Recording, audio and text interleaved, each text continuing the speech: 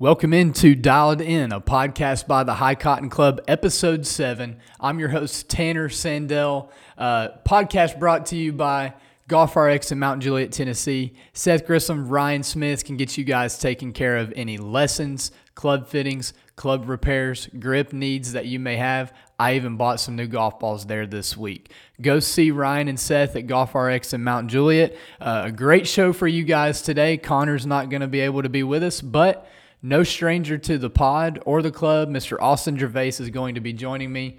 We're talking about Strapped episode 2 and our thoughts on that episode and that golf course. Then we move into a review of the Yellowhammer that happened in Alabama. And then we get into what's coming next for the club, Park Mammoth, the Dust Up, some awesome events coming up in May. And then we get into the much anticipated Classic. Part 1's behind us. Part 2's coming up with a lot of great matches on tab for you guys. A Q&A section, some life advice, and a word from our sponsors. We can't wait for you guys to listen to tonight's episode. But run that intro because it's time to get some sleep. Rich, some guys like it quiet, some guys like it loud. This is... You know, the Gator needs to look like he needs some exercise. I don't know.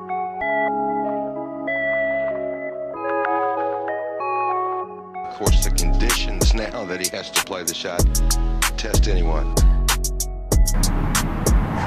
Straight up. Oh, yeah, look at this, Peter. Look at this shot. Look at this. Might go in. Might go in. It is in.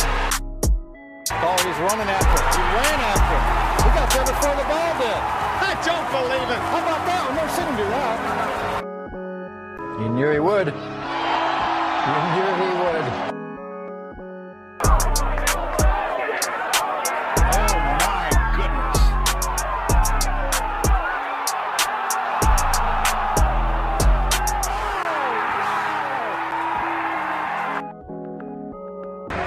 They've come a long way together, Jim, those two. It's a great story.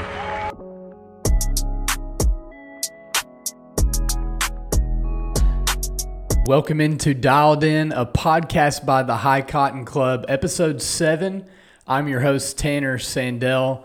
My esteemed colleague, Connor Hendrickson, is taking some much-needed rest tonight, but I've got my man, Austin Gervase, in the building tonight. Austin, how you feeling about getting in tonight? Oh, super happy to be here. I got big shoes to fill. Connor's resting his, and just stoked to get into some of these topics tonight. Yeah, man. So our weekly episode brought to you by GolfRX in Mt Juliet, Tennessee. Seth Grissom, Ryan Smith, those guys keeping the entire club dialed so far. So shout out to those guys. Go check them out. I was just in the other day, actually, to visit them. They got me set up on, I'm going through a ball change this year, and so they got me taken care of playing a new golf ball. So go check out the guys at GolfRX. Where are you moving? From what ball to what ball? I'm going from a Titleist AVX to a TaylorMade TP5. I think that's a good call. So I'm excited about it. I was messing around with one of the TP5 picks after my loss to Mr. Jacob Beers, and me being the superstitious guy that I am, I played a couple of rounds with a TP5 picks, and I really liked it. So I texted Seth actually and asked him if they carried any, and so picked him up the other day, and I'm ready to go. I'm excited. That's one ball I always get jealous of. They always have the coolest kind of like custom options. They're always coming out with some wacky cool ball for any reason, but yeah, I think that's a good move. I've seen your swing speed. You might have been over compressing the AVX just a little. Well, I'm excited, but we'll see how it goes Saturday. But so at this point, Strapped episode 2 has come out. We talked about episode 1 last week on the show a little bit. Episode 2 came out. Did you watch both of them so far? I did. I have watched both of them. I thought episode 2 was by far more, it just got me that much more into it, especially with that money game. And I mean, we've actually got it thrown up on the TV in front of us here playing in the background, but I thought it was a great episode. You had a lot of arcs to the storyline, especially from just the lows that they were coming off of, and the low of they thought they were just in for a walloping in that money game, and then the plot twist of their housing for the night. What did you think of that? That was interesting. Oh, dude, it was. I'll be honest. I don't know if I would have slept that night. I don't sleep the night before I play golf, anyways. That was pretty sketch. I thought it was so funny that they were stacking one side. Like, they were like, okay, strategically, Yeah. if someone comes in, where is our best chances, and like, where's our most defensive positions? Yeah, man, these are still some of the exchanges that you come to Strapped for with the Strap boys. And again, we talked about it on the last show. We had some guys in Discord that they weren't totally sure about Strapped yet. And then we had some other guys that they named that as their favorite series so far with no laying up. So first of all, where do you fall on that spectrum just in terms of the different series? But secondly, don't you feel like it's some of that banter and those bits that keeps you coming back to Strapped? Definitely. And I think that's kind of one of the harder parts for someone who hasn't maybe been into no laying up so much, or just Strapped in general. Kind of like the show The Office. The Office, I hated The Office season 1. I thought it was the stupidest show ever. And then once you become acquainted with these people and their banter and what they are, it's great. You're in it. You're a part of the friend group. You're along for the ride. Yes. And I think it's great. And I like Strapped as a concept of, I think it's just creative. You've got X amount, and what can you do with it? And I think it's pretty awesome. I think it definitely ranks in my top 2. Okay. Yeah. All right. You know, one thing, we're not there yet in the episode as it's playing in the background like you mentioned, but one thing that had me absolutely dying was when it was pouring down rain and they're taking cover in the trees. And then Randy, the big guy, says, it's going to rain until 12:30. Sick.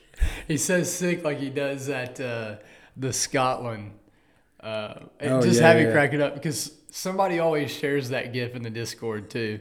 So when he does it on there, I just busted out laughing. Yeah, it's just the big man was down, and he was just trying to put a smile on his face. And I can't. You know, it might be an unpopular opinion, but I think Film Room might be up there with another series for me. I just really enjoy the Film Room episodes, especially when, like, you know, Neil's sitting there and they're analyzing his footage, and he goes like, "So, what the hell was that putt?"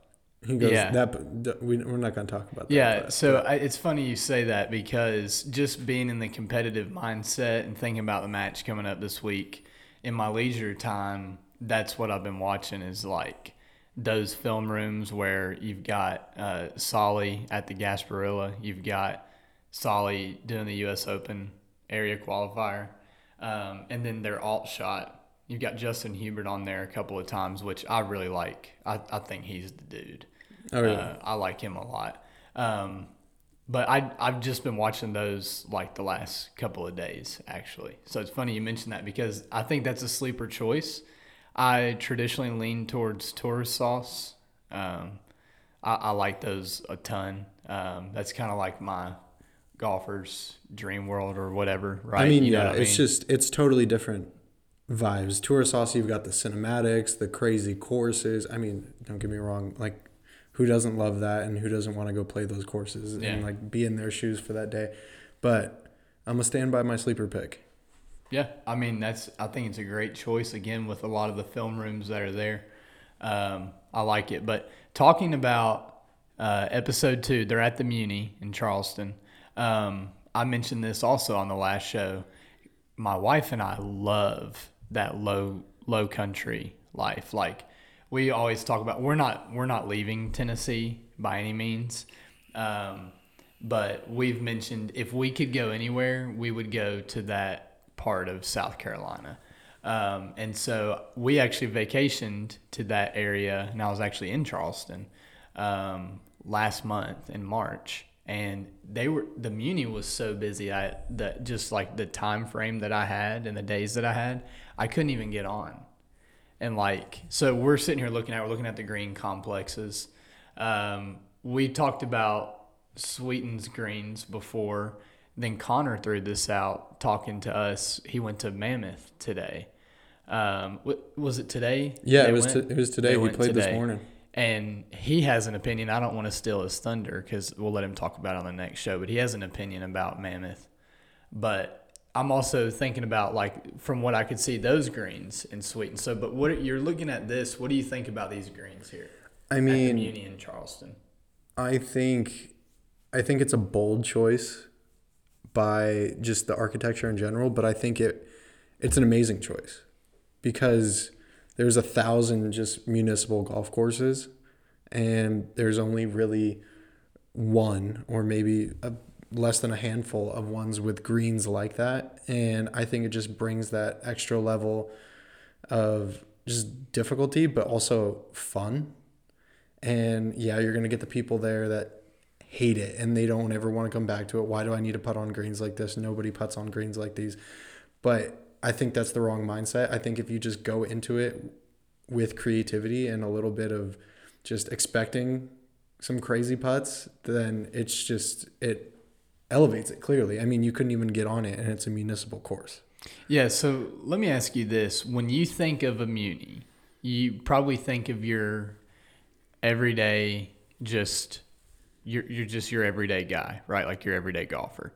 Then you have the Muni like this and some of the golf courses that we've played, that we've gotten to play, even in the events that we've done and just the different ones around here.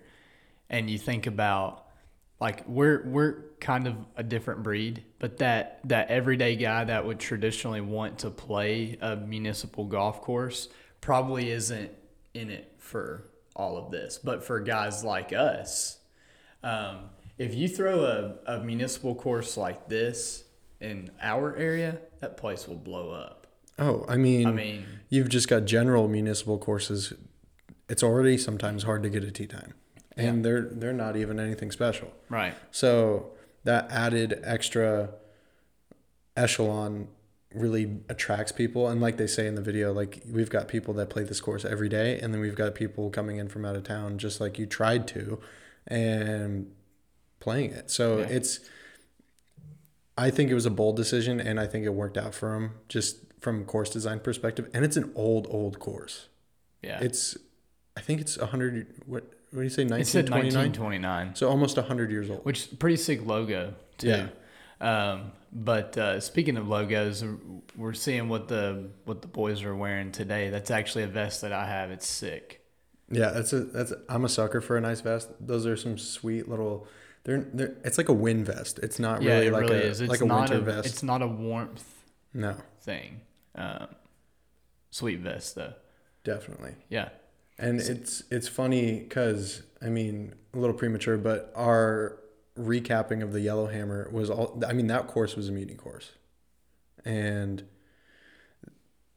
I don't want to jump into it a little too early, but that was one of the cooler municipal courses I think I've played in a while. And I think it'll come down the pipeline where we'll get more guys from Tennessee to go down there next time. But it was definitely a blast. And, I mean, it was only 5,500 yards. Super short, but tons of quirks, tons of elevation changes. And I thought it was top tier event so far. So kind of making you think about your shot a little bit. Oh, definitely. And how you're going to use, really how you're going to use the earth, how you're going to use, what's around you. There's a sense of golf being in its like purest form that way. Yeah. Like it's easy to get caught up in going and out, playing for a number every single day, but then you miss opportunities to hit other clubs in your bag and have different shots and making yourself execute a particular shot. And really, I think like rounding yourself out as a player.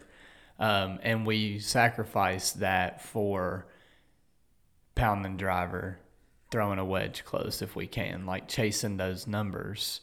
You know what I mean? Definitely, because there's something to be said about like going out and being concerned about score and like strokes gained, and the closer you get to the hole, the better off you are, things like that, and just hit it as far as you can. But I've found, especially with some of these events and stuff like that, because lots of times we go out with the hopes of posting our PR. We go out with the hopes of posting our best number.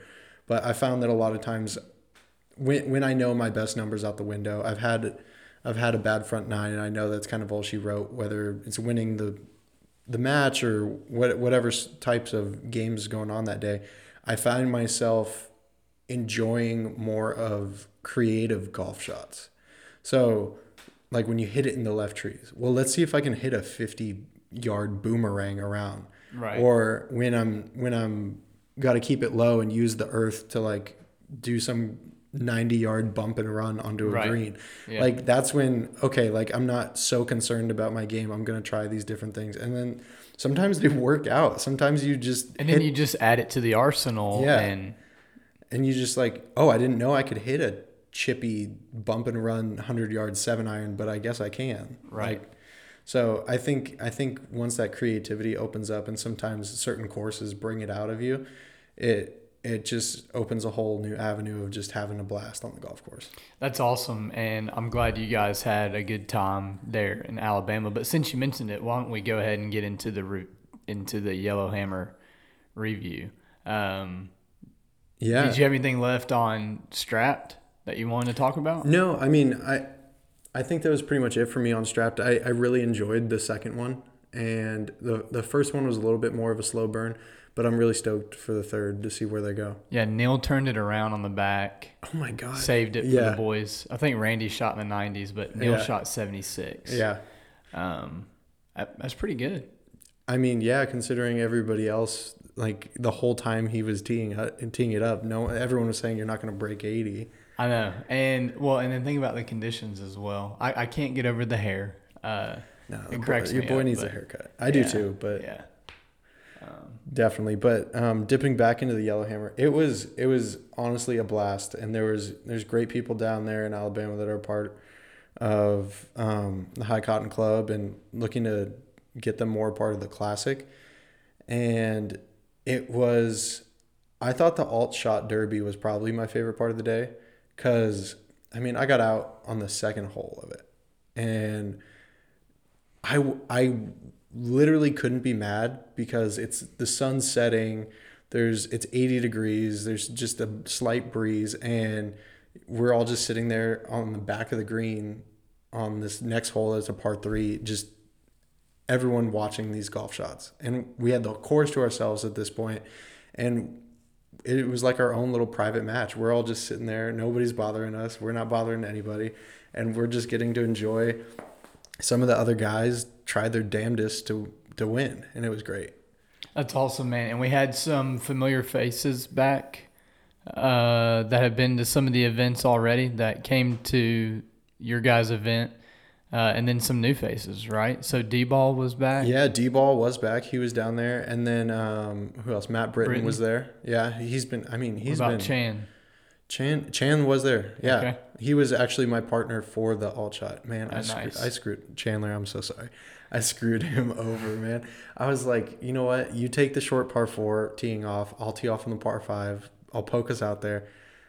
At this point in the day, I was tired. I was just there for the vibes at that point. I stone cold topped my driver, and like, I think I hit it 30 yards off the tee box. But so Chan, if you're listening, I'm sorry. But what's the deal with us being on the same podcast and somebody confessing a topped drive? Last time you were on it, I had mine. That's pretty funny. So. Everyone's got them, and they're gonna jump out and bite you every now and then. You're not gonna have any idea of what went wrong in your swing, but something went wrong in it. It is what it is. Yeah, it is what it is. But yeah, some familiar faces, and then tons of new faces.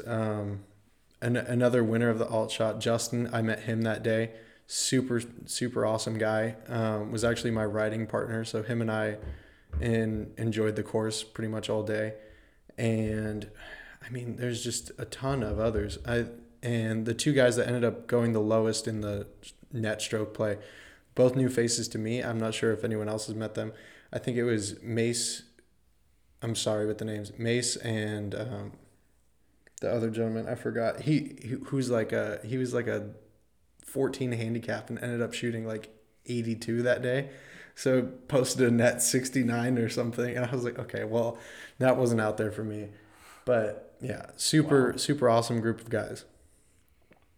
That's awesome. I hate I had to miss that, but you guys had such a good time. You couldn't wait. So you recorded a pod on the way home. How was that? Was that pretty fun?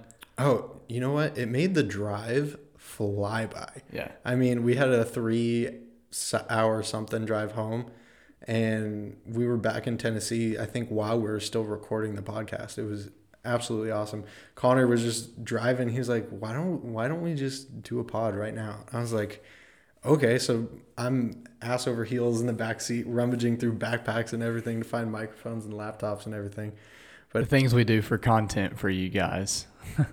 But before we move on and kind of talk about the events coming up with the High Cotton Club and the Classic, we want to mention our partners and the hosts of this podcast, GolfRX in Mt Juliet, Tennessee, over at 11972 Lebanon Road, Mt Juliet, Tennessee 37122.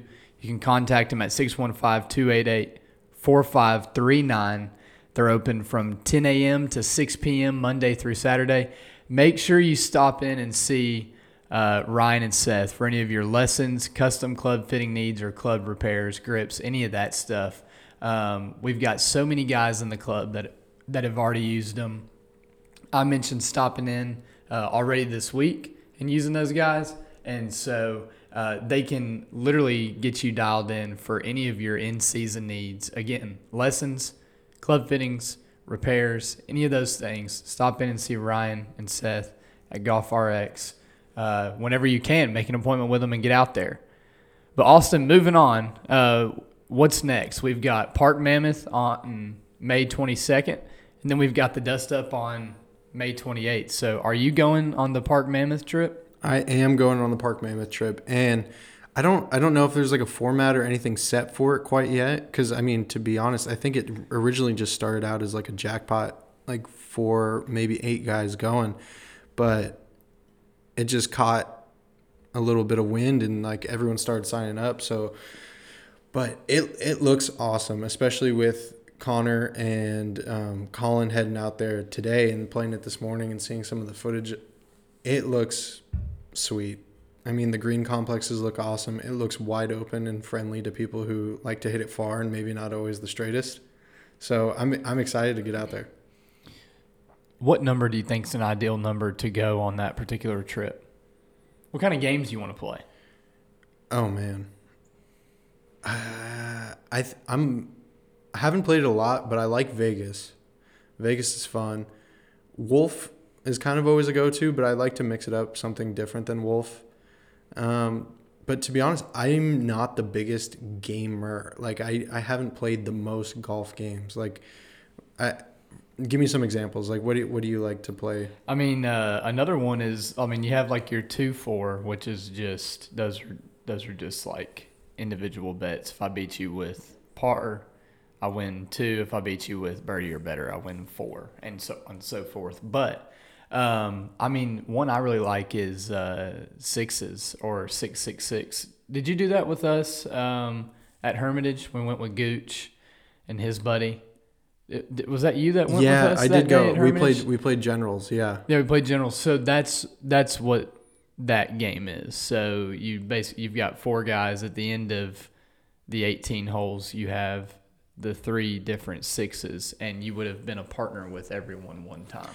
So then you just get dots. Yes. And at the end of the day, you count your dots. I do remember that. It's all coming back to me now. I just remember giving people money that day. I didn't play too well. That's what actually gave me the confidence going into my match with Beers at Generals, and we see how that turned out. So anyway, so Park Mammoth, that's going to be a blast for you guys. I can't wait to see the content that comes from that, and if I can't make that one, seeing more about it and hopefully having another opportunity later on. What's the drive again? I think it was like an hour and 10 minutes. Yeah, from Nashville proper, it's like an hour and 25 or something like that. So not too bad. There's no difference in taking a quick trip to Sweetens. So No. It's good to know that we're going to have that type of golf within striking distance of where we are right now too.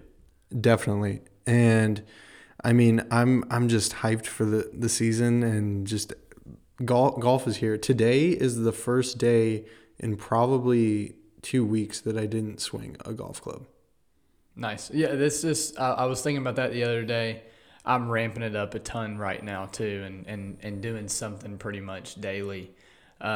It's crazy to think that it's still just a hobby. Like, everybody wants to coin Kiz's phrase, but this is still just a hobby. But it's one that I think that makes not only our club unique, but the whole Roost system stimulating from the Refuge and NLU and what they're doing. So really excited to hear what's going on with Park Mammoth. And if guys are still looking to sign up, I believe that you still can, but check out that thread in Discord and get with Lefty Sauce, Connor, if you need any additional details. But moving on, the next event is the Dust Up, just 6 days later, so May 28th. A cool opportunity too, having two really close events to kind of strike while the iron's hot for a lot of these guys that are going to be playing in both events or both of those dates, and just, staying excited about the club and what's going on. But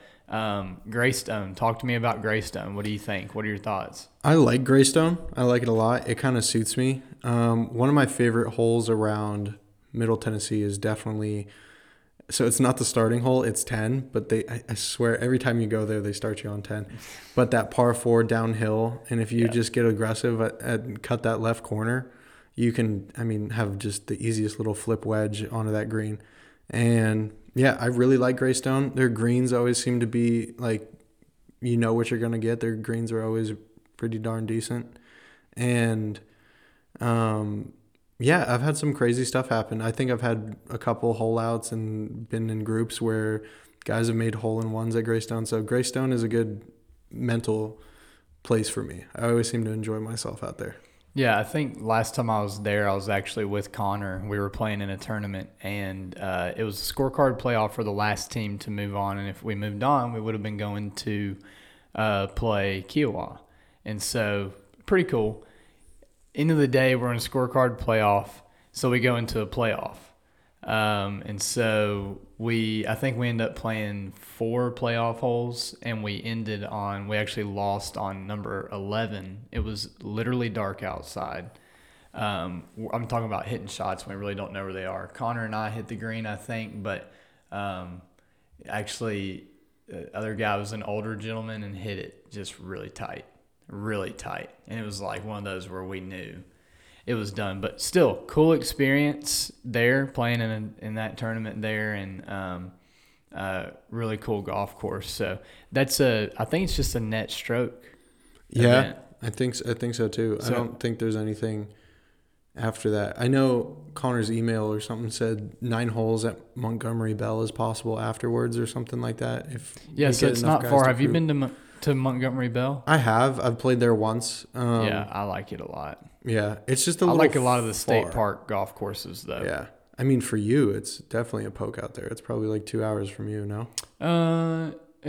Probably somewhere in there, yeah.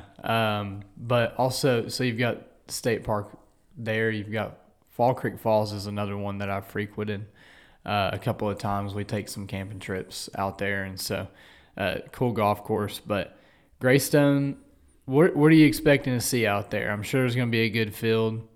Are you expecting to see some guys come out and have a day? What do you think? I think so. I think Greystone sets up for low numbers. I don't think the course is all that.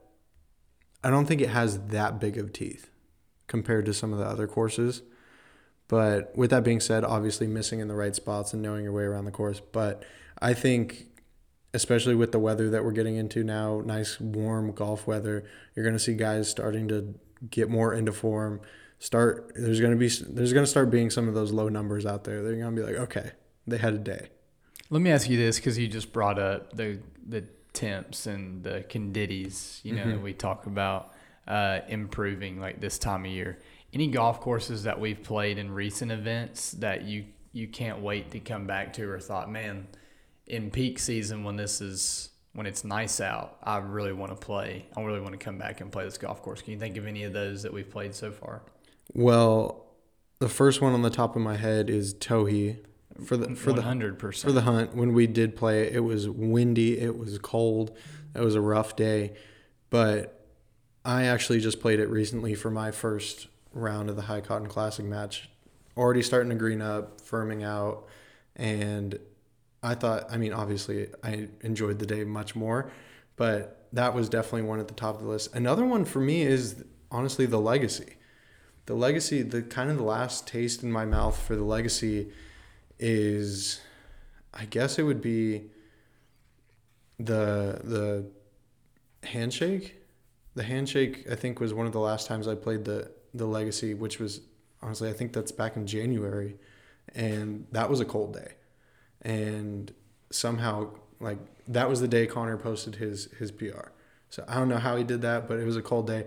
But I'm looking forward to getting back to the Legacy with the sun shining and birds chirping. Yeah, I think I'll definitely have to agree with you on Towhee for sure. Legacy I've played many times, just being from around here, so I'm not going to put that one on my list. Sorry to all my Legacy guys that are in the club. But another one I can't help but to think, Old Fort. I really liked Old Fort. Can't wait to see that. To be honest, I don't even remember a lot of the golf course because Appleton had one of those full covers for the cart and that thing and the heater in there because it was so cold. But that thing was so hard to see out of. Like, I couldn't even see anything until we got to our golf ball. Like, that's so I don't remember the course as much. It was but worth it though. Yeah, we walked away with the qualifier. So, I would really enjoy going back and playing there as well.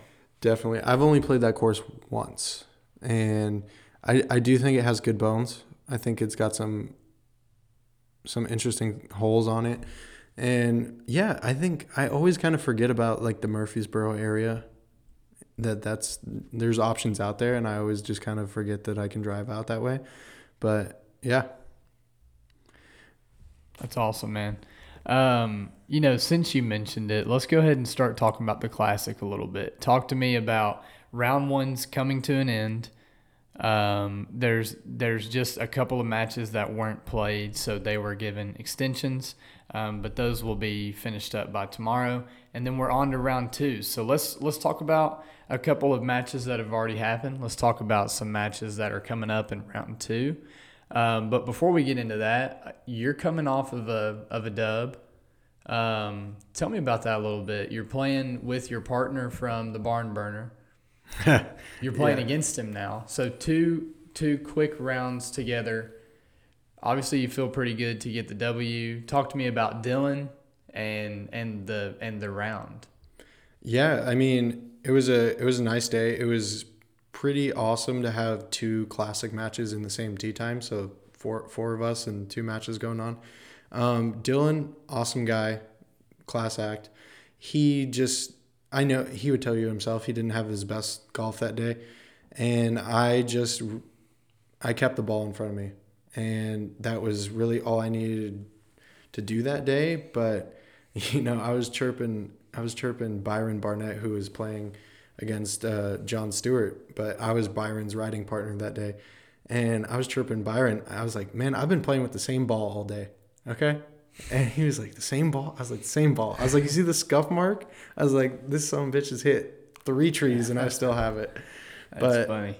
No, yeah, I managed to keep the ball in front of me, and it was a good match. I kind of got off to a hot start. I was expecting him to go 1 up after 1 with him stroking on the first hole, and it didn't iron out that way. I ended up going 1 up after 1 and then getting it up to 5 up after 8. And he chipped 1 away on 9, and then we got to the back 9, and he chipped a few away, and we played pillow fought with each other a little bit. But I was down to 2 up with 3 to play and fanned my tee shot out right, which immediately blood in the water. And I think Dylan would tell you himself that he was smelling blood in the water. And on Towhee, this is the back-to-back par 5. So I was on the par 5 going up the hill. Okay. And so you got trees kind of in the right. Yeah, trees, that whole over row the of water, trees on the right. Drive the ball over the water. Yeah, I hit that ball and I begged it to get over that water. I screamed at it. But Cover. Yes, exactly. But so way out of position on the next par 5's fairway and had no option. I couldn't go over the trees. There was no way around the trees.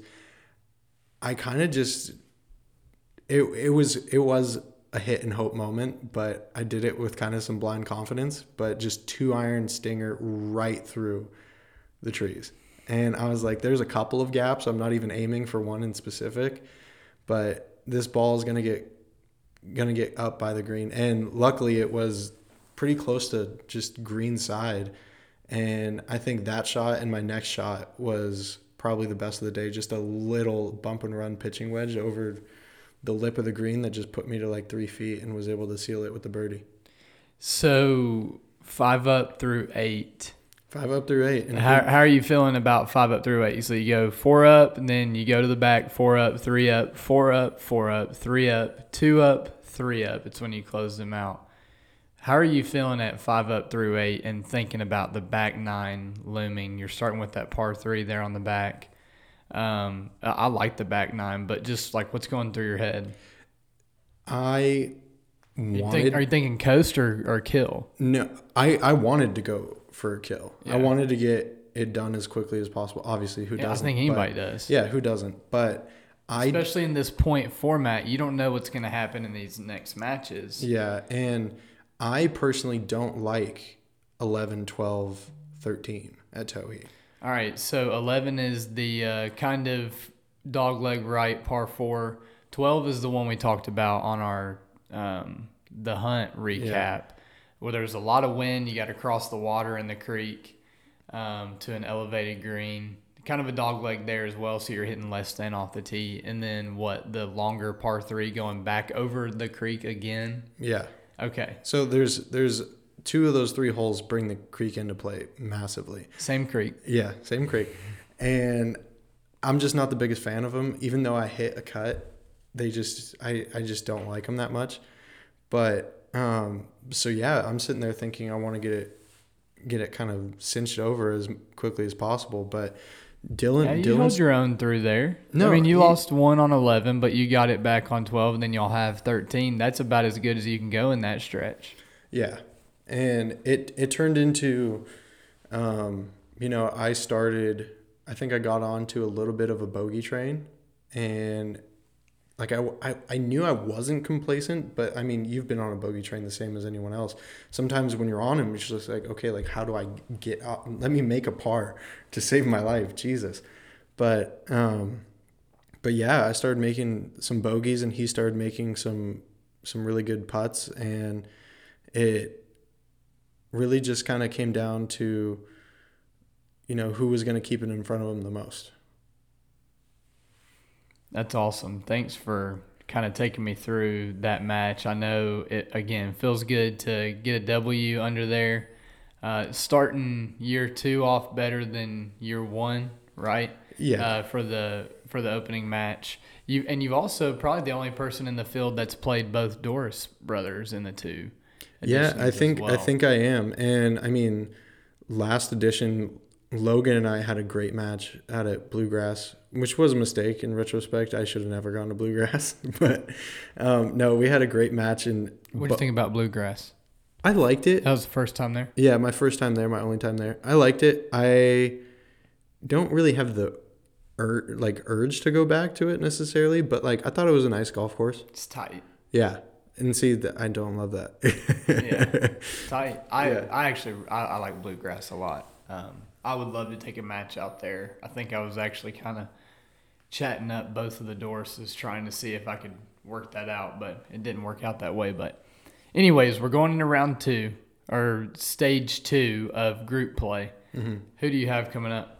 I've got Will Borthwick coming up. Oh yeah, yeah. We know we had to get into this segment of the show. I haven't met him yet. He seems like a nice guy. Seems like a character, a cool dude. Watched some coverage of him playing, And he's not a slouch. He's got what it takes to finish out a match. His first round, I think, went into a playoff hole and had to close it out. So he's got Talk about using the earth. Yeah, he's got what it takes to close it out. So being on video for that, and I understand he's a legacy boy, you know, and everybody's seeing that now. Nobody's gonna take him at legacy, right? No, dude, all you guys that are legacy boys, no one's taking you at legacy, and I get why they took it at legacy for their first match because they're both legacy boys, so it makes sense. But I mean, I think it was John, Mr. 64, that said it to me the other day. He's like, all this damn marketing, I can't get anyone within 10 miles of the legacy. And it's like, no, you're not going to. Yeah, that's funny.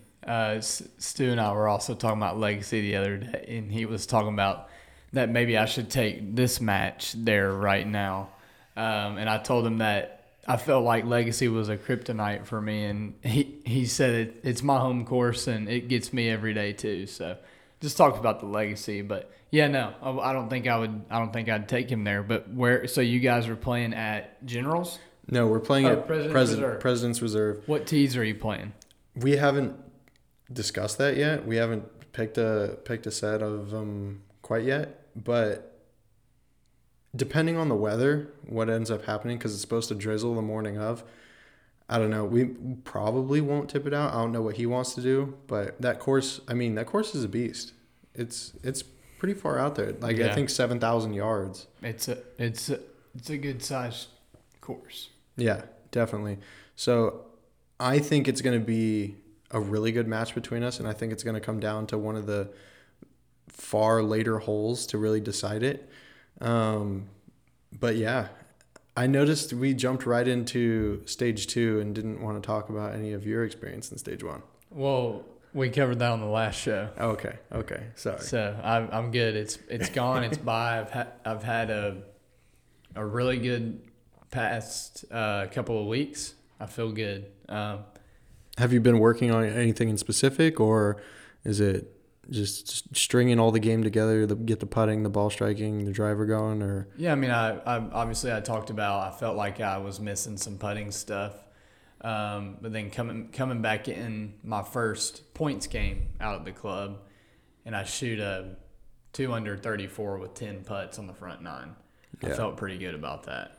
I didn't play that well, obviously, on the back. Final was 71, but that was what I needed. So, story time. We talked about this earlier today. This now is as good a time as any because it talks about kind of my approach going into my next match, just in when I've been getting to practice and the different things I've been working on and practicing. But I was sweeping some dew this morning, early before work. Decided to walk 9 holes at my home golf course and moving right along. And I get out to 7. I hit my approach on 7. It's a par 5. You've been out there with me. I don't know if you remember every hole, and then I see the ladies match play that's like a long season running out there. They tee off on Thursdays at 8:30. And so I'm like coming down 7 and I'm seeing them shotgun start. So I'm like, man, like I'm on a good pace, but it's cool. Like I'm fine. They're all super cool. So, like I talk to them often, whatever. So I get up on 8's tee, I'm waiting, and they wave me on. So there's actually 2 groups on 9. So it's pretty backed up as it is. They wave me on, so I'm like, I was thinking about getting in the process for a minute too, and then they end up waving me on. So I was like, all right, I'll go ahead and hit. So I think I hit a 9-iron. I had some wind in my face. It's elevated on that par 3, and I hit it up there somewhere like 12 to 15 feet, something like that. Like it's a gettable hole, but it's also a tough shot out there. So I get up there, and they're clapping. So there's 6 ladies in this group. And then there's 6 waiting on the tee box, which is right beside the green. So I've got 12 ladies up there. And they're all like, everyone was like, great shot. And one of the ladies hits me with this one-liner and says, yeah, we normally do that too, but today we're just messing around. Like just little cheeky stuff like that had me cracking up. So I'm walking up there. I'm looking for my divot, and one of the ladies is like, "Can I get the pin for you?" And I'm like, "Yeah, of course. Like, I really appreciate that." So she takes it out. I look at the putt for a minute, and then I hit it and immediately know it's in. And I just start walking it in halfway. I followed it. And they thought it was the funniest thing. They all started busting out laughing. They were super excited. They were like, "Oh my gosh." And I was like, "Y'all made my day today." I was like, "Y'all made my day." Here it is. It's not even 8. It's like 8, I don't know, 35 or something like that. I just made birdie. So then the group on the tee box, it's clear they're about to go, and they're like, "You go ahead." Yeah, they want to watch you hit. Yeah. I'm like, okay. So I guess I'm just like feeling myself, like getting ready for this match play and having people there and like feeling a little pressure. Step up and just hit this big old banana peeler just way out there, right in the middle.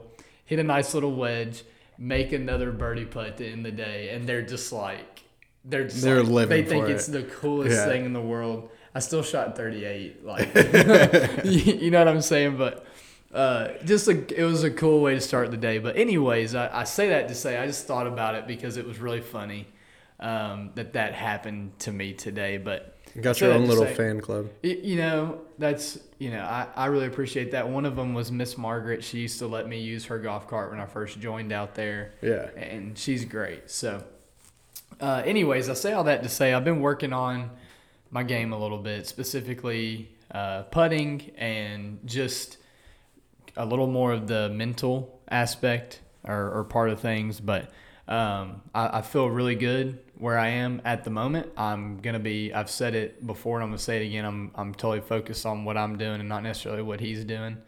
I plan on applying a lot of pressure in this match and not really laying back. I think that playing at Pine Creek suits that for me. And so I'm excited to kind of get out and attack it all day. But that's all I'm really going to say about it because it's so close. I don't want to have a recap like the last one and then come back in hat in hand. So I want to see if it ends up backing up the work that I've put in. So I'm looking forward to it. I'm excited. Definitely. And I mean, I'm on the same page too. I just grinding with the flat stick. I mean, that's where the money's made. That's what's, especially in match play, if you can apply pressure with the putter, that's, I think, one of the biggest things. But, I mean, I've got the stage 1 recap sitting in front of me. And, I mean, let's go through the list of some of the people leading their groups. I mean, out of Casey's hitters, we've got Alex Munoz leading the group with 3.5 points. Solid, especially in that group. I mean, he's got Byron Barnett is a problem. That man is a problem at his handicap. That's what Stu said to me. I played him last year. Stu fought for his life that day. He really did. He gets up and down. He hangs around. He never really goes away. No, he does not go away. He is a problem. And so leading that group to start with Stu, Byron, and then maybe Joshua Tyler comes into form. Who knows? But it's nice to have that little bit of cushion. And then in Tron's hitters groups, we've got Jacob Beers and Ben Cercio. I got it right, Ben. Relax. Yeah. 3.5 points. That's right. Each. And, again, that group's a gauntlet. I mean, Tanner's going to do his damnedest to shake it up. So we're going to see what happens. I got a big 1 point. One match. It's better than 0. Yeah, we're trying to make it. We're trying to make sure that that both of our next matches after this one matter. Well, see, you're not out of it, right? And it's because anyone in that group can beat the other person. Yeah. And so if you've got someone that's dominant in a group and they've won their first match and they're probably going to win their second and third, right? That's kind of all she wrote. But like you guys are far and away from being done. Listen, I would love nothing more. I don't know. Like I said before, I don't know anything about Vassal's game. I've heard a couple guys, that have just kind of been around and seen him. I know he's going to be a good player. But I'm really right now I'm focused on getting through that and then making the match with Cercio count, like beef or something. In my mind, there's nothing better than it shaking out to where we have a 2 or 3-way tie at the top, and I get a chance to get one back on beers. Have we talked about what's going to happen if there's ties and points? So we have a playoff date. Oh, okay. We do have a playoff date. We talked about on the opening to the Classic pod that it's highly unlikely that there could be ties, but we get into this thing and you look at it and you're like, it's possible. It's possible. You could see a couple. So 2 is going to be underway soon. We've got a couple of matches scheduled. I think, like you mentioned, I think I'm actually the first one Saturday at 12:50. Yeah. And I'll be playing Matt Vassell out there. We can talk more about that. I just realized we didn't finish going over the. Yeah, So I mean, you some of the have rest Tron, of the and then you groups. got Solly's. So Solly's, Seth Grissom, 3.5 points, leading that group. Logan Doris, 3 points, not far behind. You know, Seth's another big test for Seth coming up. I think he's got to overcome 14 strokes. Devereaux, this next one. Nothing that he hasn't done before. I mean, he showed us in the first round he's not afraid of strokes. He'll just go out and play his game. But yeah, so as long as he can keep his game focused, I'm sure he's a dangerous man. He bounces back, wins the match, and then 2 days or 3 days later, he plays in a charity golf tournament and has an albatross. Oh yeah, I did see that. Yeah, I saw that on his Instagram. Yeah, he's like, yeah, living up to this. You know, he's like, yeah, I'm living up to it. All right. In Cody's hitters, Dan Puzo, 3.5 points. Connor Hendrickson, a half point behind. I was there for Connor's match. I know he really wanted that half point. He didn't quite get it. I think his stage 2 match is against Dan. So they're both the top. There's already a chance to get that kind of out of the way right now. So, and really, depending on who wins and loses that and how far it goes, the loser really, honestly, probably isn't out of it either. Because if somebody gets, you know, the 1.5 and the 3, then it's 6 and 4.5, right? Or 6.5 and 4.5. Yeah. That's a lot closer to being in it going into the third match. So I'm glad they kind of get to settle that one in Cody's hitters kind of right away. I'm interested in seeing where that match takes place. I think Connor he has Silvestri next. Oh, I misspoke. You're right. Yeah. You're right. He does have Silvestri. But that's going to be another good match, man. I played with Silvestri the other day. I played with him a couple of times. He's been getting it dialed. That's going to be a really great match. It's going to be one that I hope that we can follow along with. We know that Connor is a dog. We know that he's an ultimate competitor. He wants to have a strong showing in his own event, and he's ready to flat get after it. But I've had the privilege to play with Ricky a lot lately too, and he is another guy that's not going away. You think? I know. I've played with him, so I think it's going to be a really great match to watch. I'm not going to predict a winner. No, yeah. I'm interested in seeing what's going to happen. I see it being a really great match. Yeah, definitely, and especially with only one stroke being given up in that match, so it's pretty close to square, but not quite. Ben's hitters. So we've got Sam Roten, 3.5 points, and Patrick Patton, 3.5 points, tied. They don't play each other this stage. They play each other in the last stage. So I think that's going to be some fireworks being saved for the end there in that group. I think Sam ended Patrick Patton's classic last round. Oh, Pine Creek. okay. Yeah. So some possible revenge, maybe. Maybe. Yeah, we'll see what happens there. There's a stroke given this time. I don't think there was a stroke last time, but Sam would be given Patton Two. Yeah, a 3 and a 1. Yeah, that'll be interesting. Neil's hitters we already touched on. I'm leading the group at 3.5 points. I mean, obviously you want that dub. You want those as many points as you can get. But now you're being at the top of the group. You're the guy to beat. You've got the target on your back, and I mean, not necessarily a situation I'm used to being in, but I mean, got to buckle down and get the work done. I'm comfy in this underdog life. Underdog life. DJ Pie hitters. Jay Roten, 3.5 points, and that's kind of it. He's sitting at the top for right now. We'll see what shakes out tomorrow with one of the postponed matches.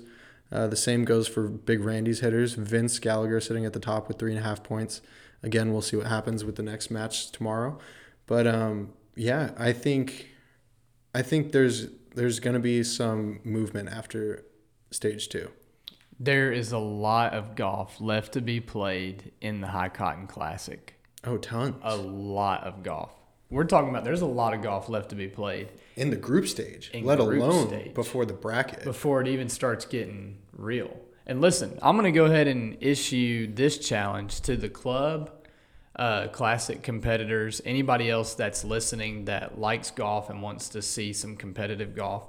When we get out of group stage and we start getting into some of these other stages, I encourage guys to try to make it out to some of these matches and show some support. I think there's going to be some really good golf played and golf that you don't want to miss. And it's golf that if I'm not playing, which I hope I am, but it's golf that if I'm not playing, I'd be interested in watching. Definitely. And I mean, I got a little taste of that when I got to watch John and Byron's match. I mean, 5 playoff holes in. And, but no, it's a blast to sit there and watch. And like sometimes you just have no idea who you're even rooting for. You're just watching the golf unfold. And I definitely do want to make it out to more matches. I know, like, I wanted to make it out to some of the stage 1s, but there was just so much going on with different club events or whatever. And I think my girlfriend would have hung me by my neck if I was going out just to watch golf and not even play golf, let alone and play it on the weekends. But yeah, super excited to see what stage 2 brings. If you could pick one match in stage 2 that you'd want to see or be intrigued by out of all the matches, which one you pointing at? Let me see. I've got the list in front of me and I'm looking. I think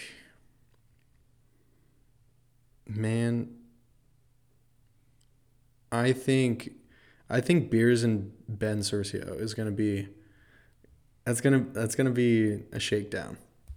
They're going to get after each other. And then yeah, I don't know. I think that's my pick for one of the hot takes of the matches. What about you? Yeah, I mean, I honestly, I don't know with some of the matches that are coming up.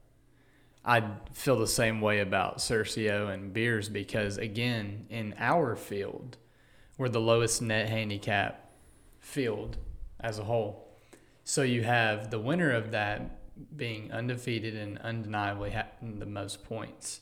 Then you have the loser of that who's now 1-1 going into a match against somebody else that has nothing to lose, that's the same handicap as them, that could on any given day theoretically beat them. Like I feel like there's a lot on the line there, like going into that, because like, okay, so you're undefeated or you're scratching to try to make some noise and hoping the other guy does his part and take down whoever the undefeated guy is, right? So that there's something happening at the top.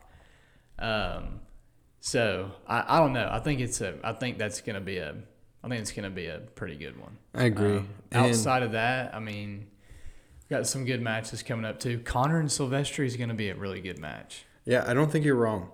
And another thing I'm waiting for is one of the guys who are sitting on a few strokes, maybe like an 8, 9, 11, even on the higher end, I think. If they go out and make 10 pars, that's going to be a big mountain to climb for whoever they're playing against. Yeah. So I'm just waiting. I'm waiting for one of those matches to come across because it's gonna come. So I'm gonna give my boy Gooch some love. I was just thinking he's got Sam next. He does. But have there's gonna be next. A lot of strokes. Yes. And Gooch, we talk about grinding.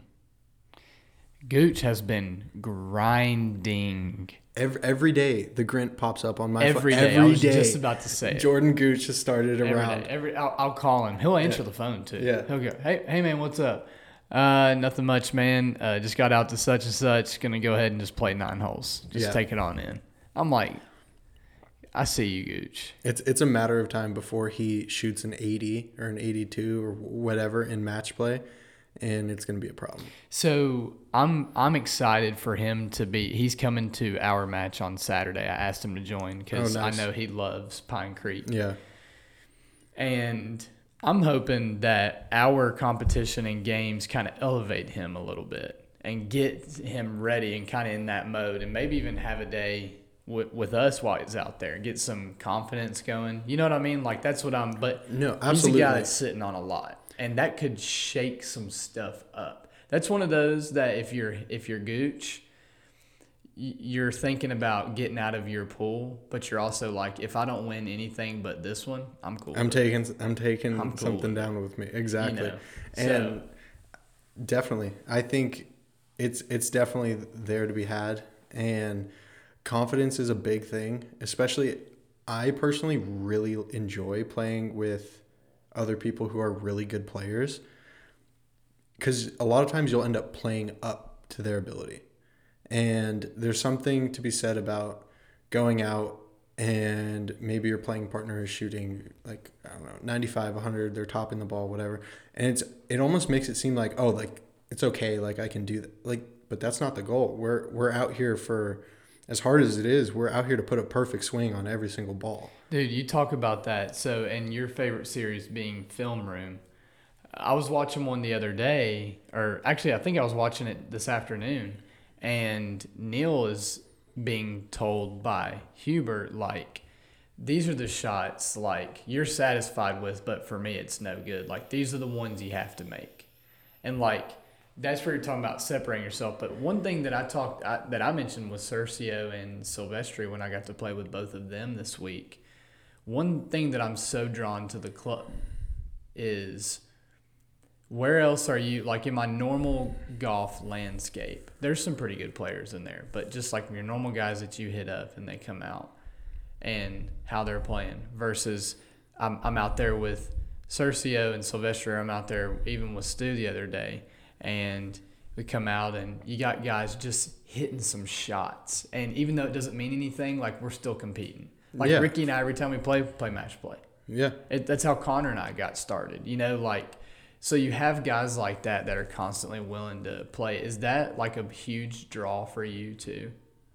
Definitely. And it definitely turns into, a lot of times it's like, whatever you can do, I can do better. Like you can hit a 300-yard drive, I'm going to try and hit a 300-yard drive. And if it goes past you, it goes past you. If it doesn't, it doesn't.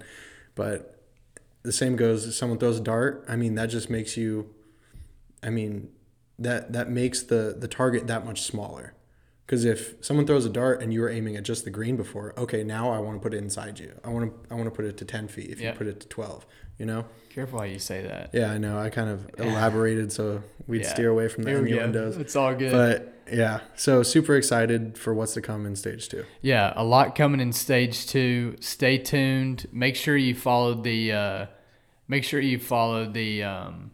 live scoring link. Sorry, I drew a blank there, but make sure you follow the live scoring link. Competitors, make sure you're updating the live scoring link in a timely fashion so we know what's going on.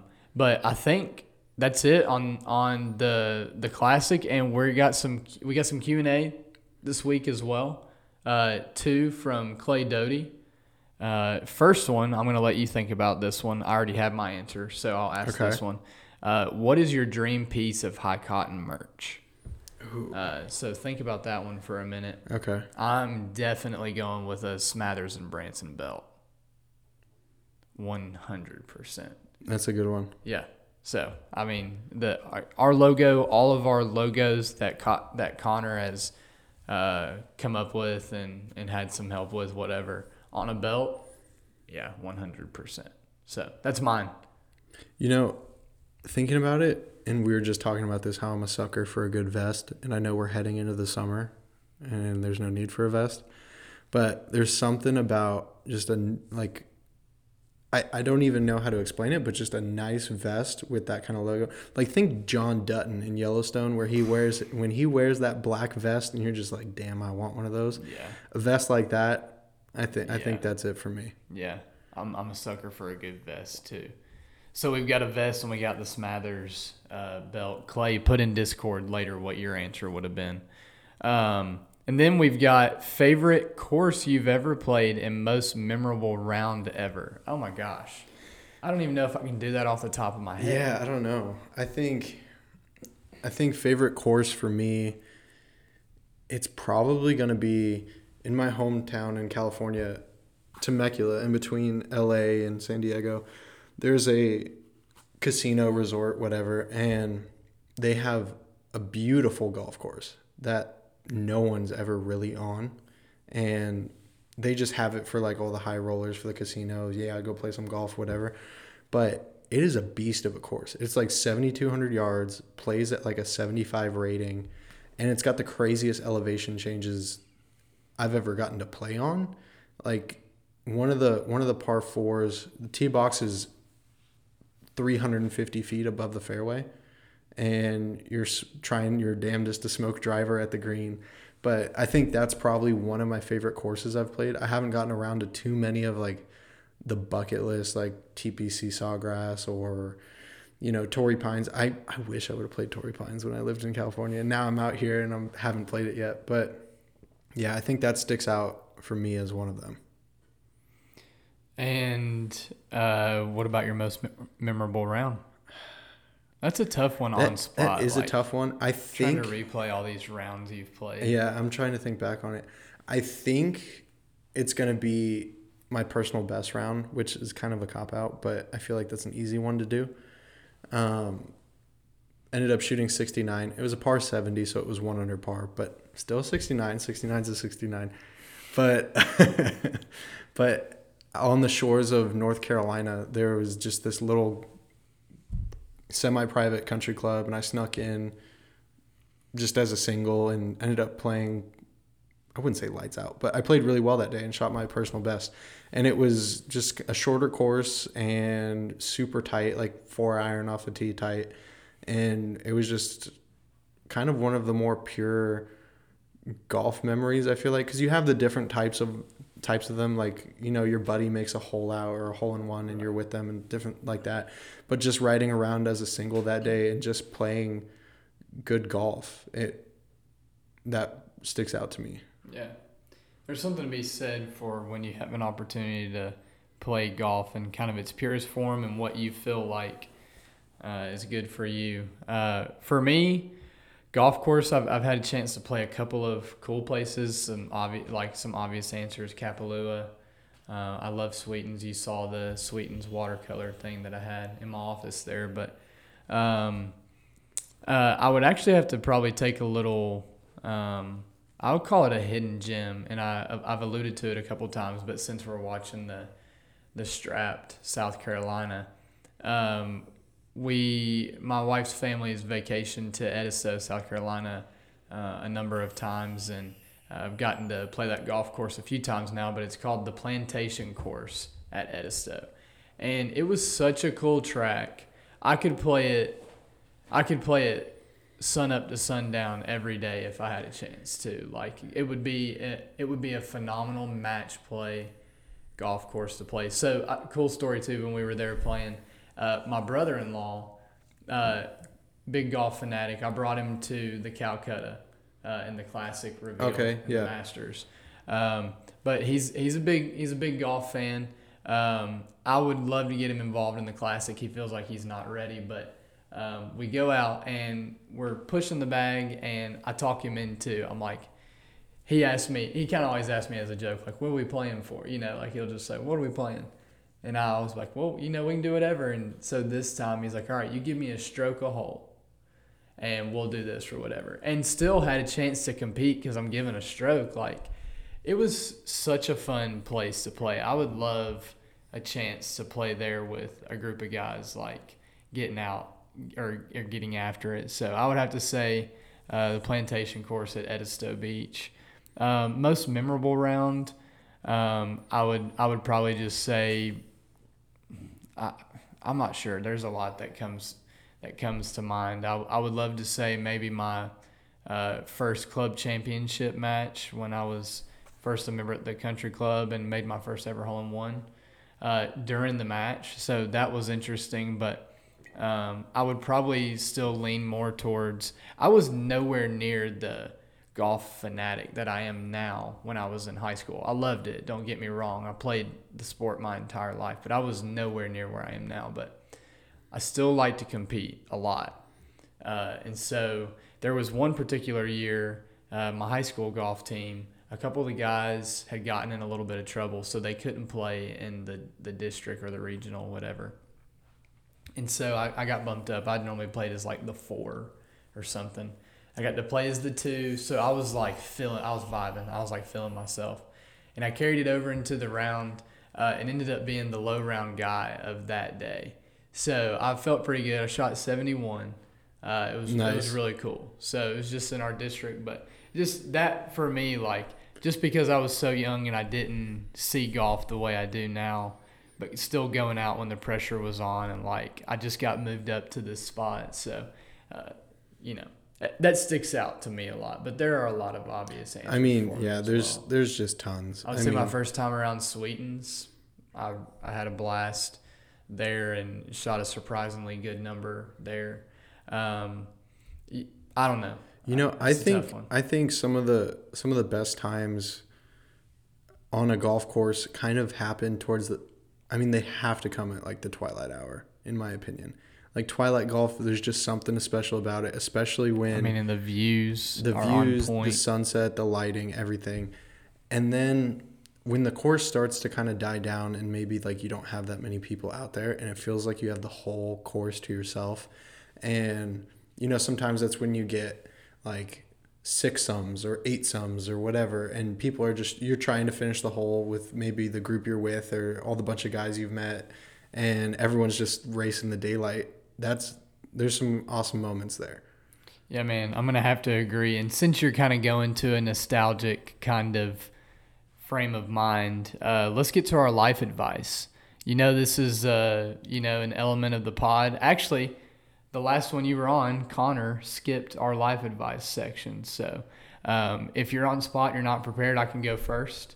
So usually I get called out for taking it a little bit deeper. But, I'm all about bringing value to somebody's life. So anyways, mine this week is going to be one that my dad taught me as like a young athlete and just how I treated sports in general. And he would tell me that there are a lot of things that I will not be able to control during the game. There's going to be a lot of things out of my control, a lot of decisions that I don't make, a lot of things but the only 2 things I can control are my attitude and my effort.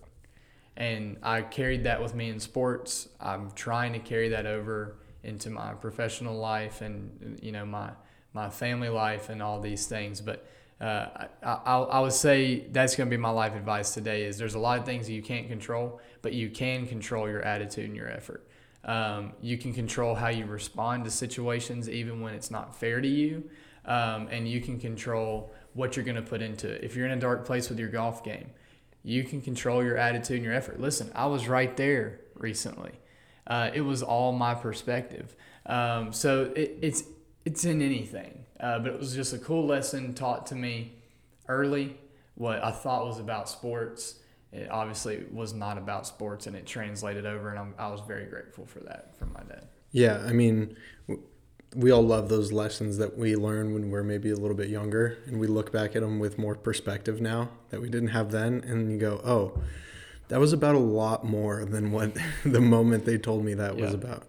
But, I guess something that I constantly remind myself and constantly think about is the value of time, and whether that's just in how you spend it, what you do in your free time. But I like to think about it in the aspect of who you spend your time with, and that's the most important investment that you can make. So like we're all concerned with making money and working and doing different odd jobs, whatever. And we're getting compensated for that time, but the time itself is the value. The time itself is the one thing that you can never get back. And so when you put time into something, just make sure it's what actually matters, who you need to be putting your time into, what you actually need to be putting your time into, because that's the one thing that just you no matter how hard you fight, you can go find a way to make more money. You cannot get more time back.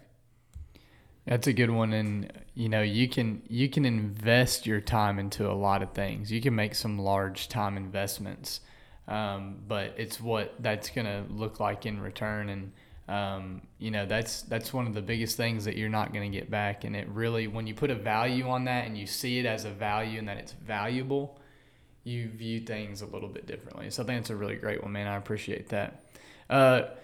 We missed our co-host Connor Hendrickson tonight. I know that he hates that he's not with us. But make sure when you guys talk to him, you tell him thank you for his hard work with the club.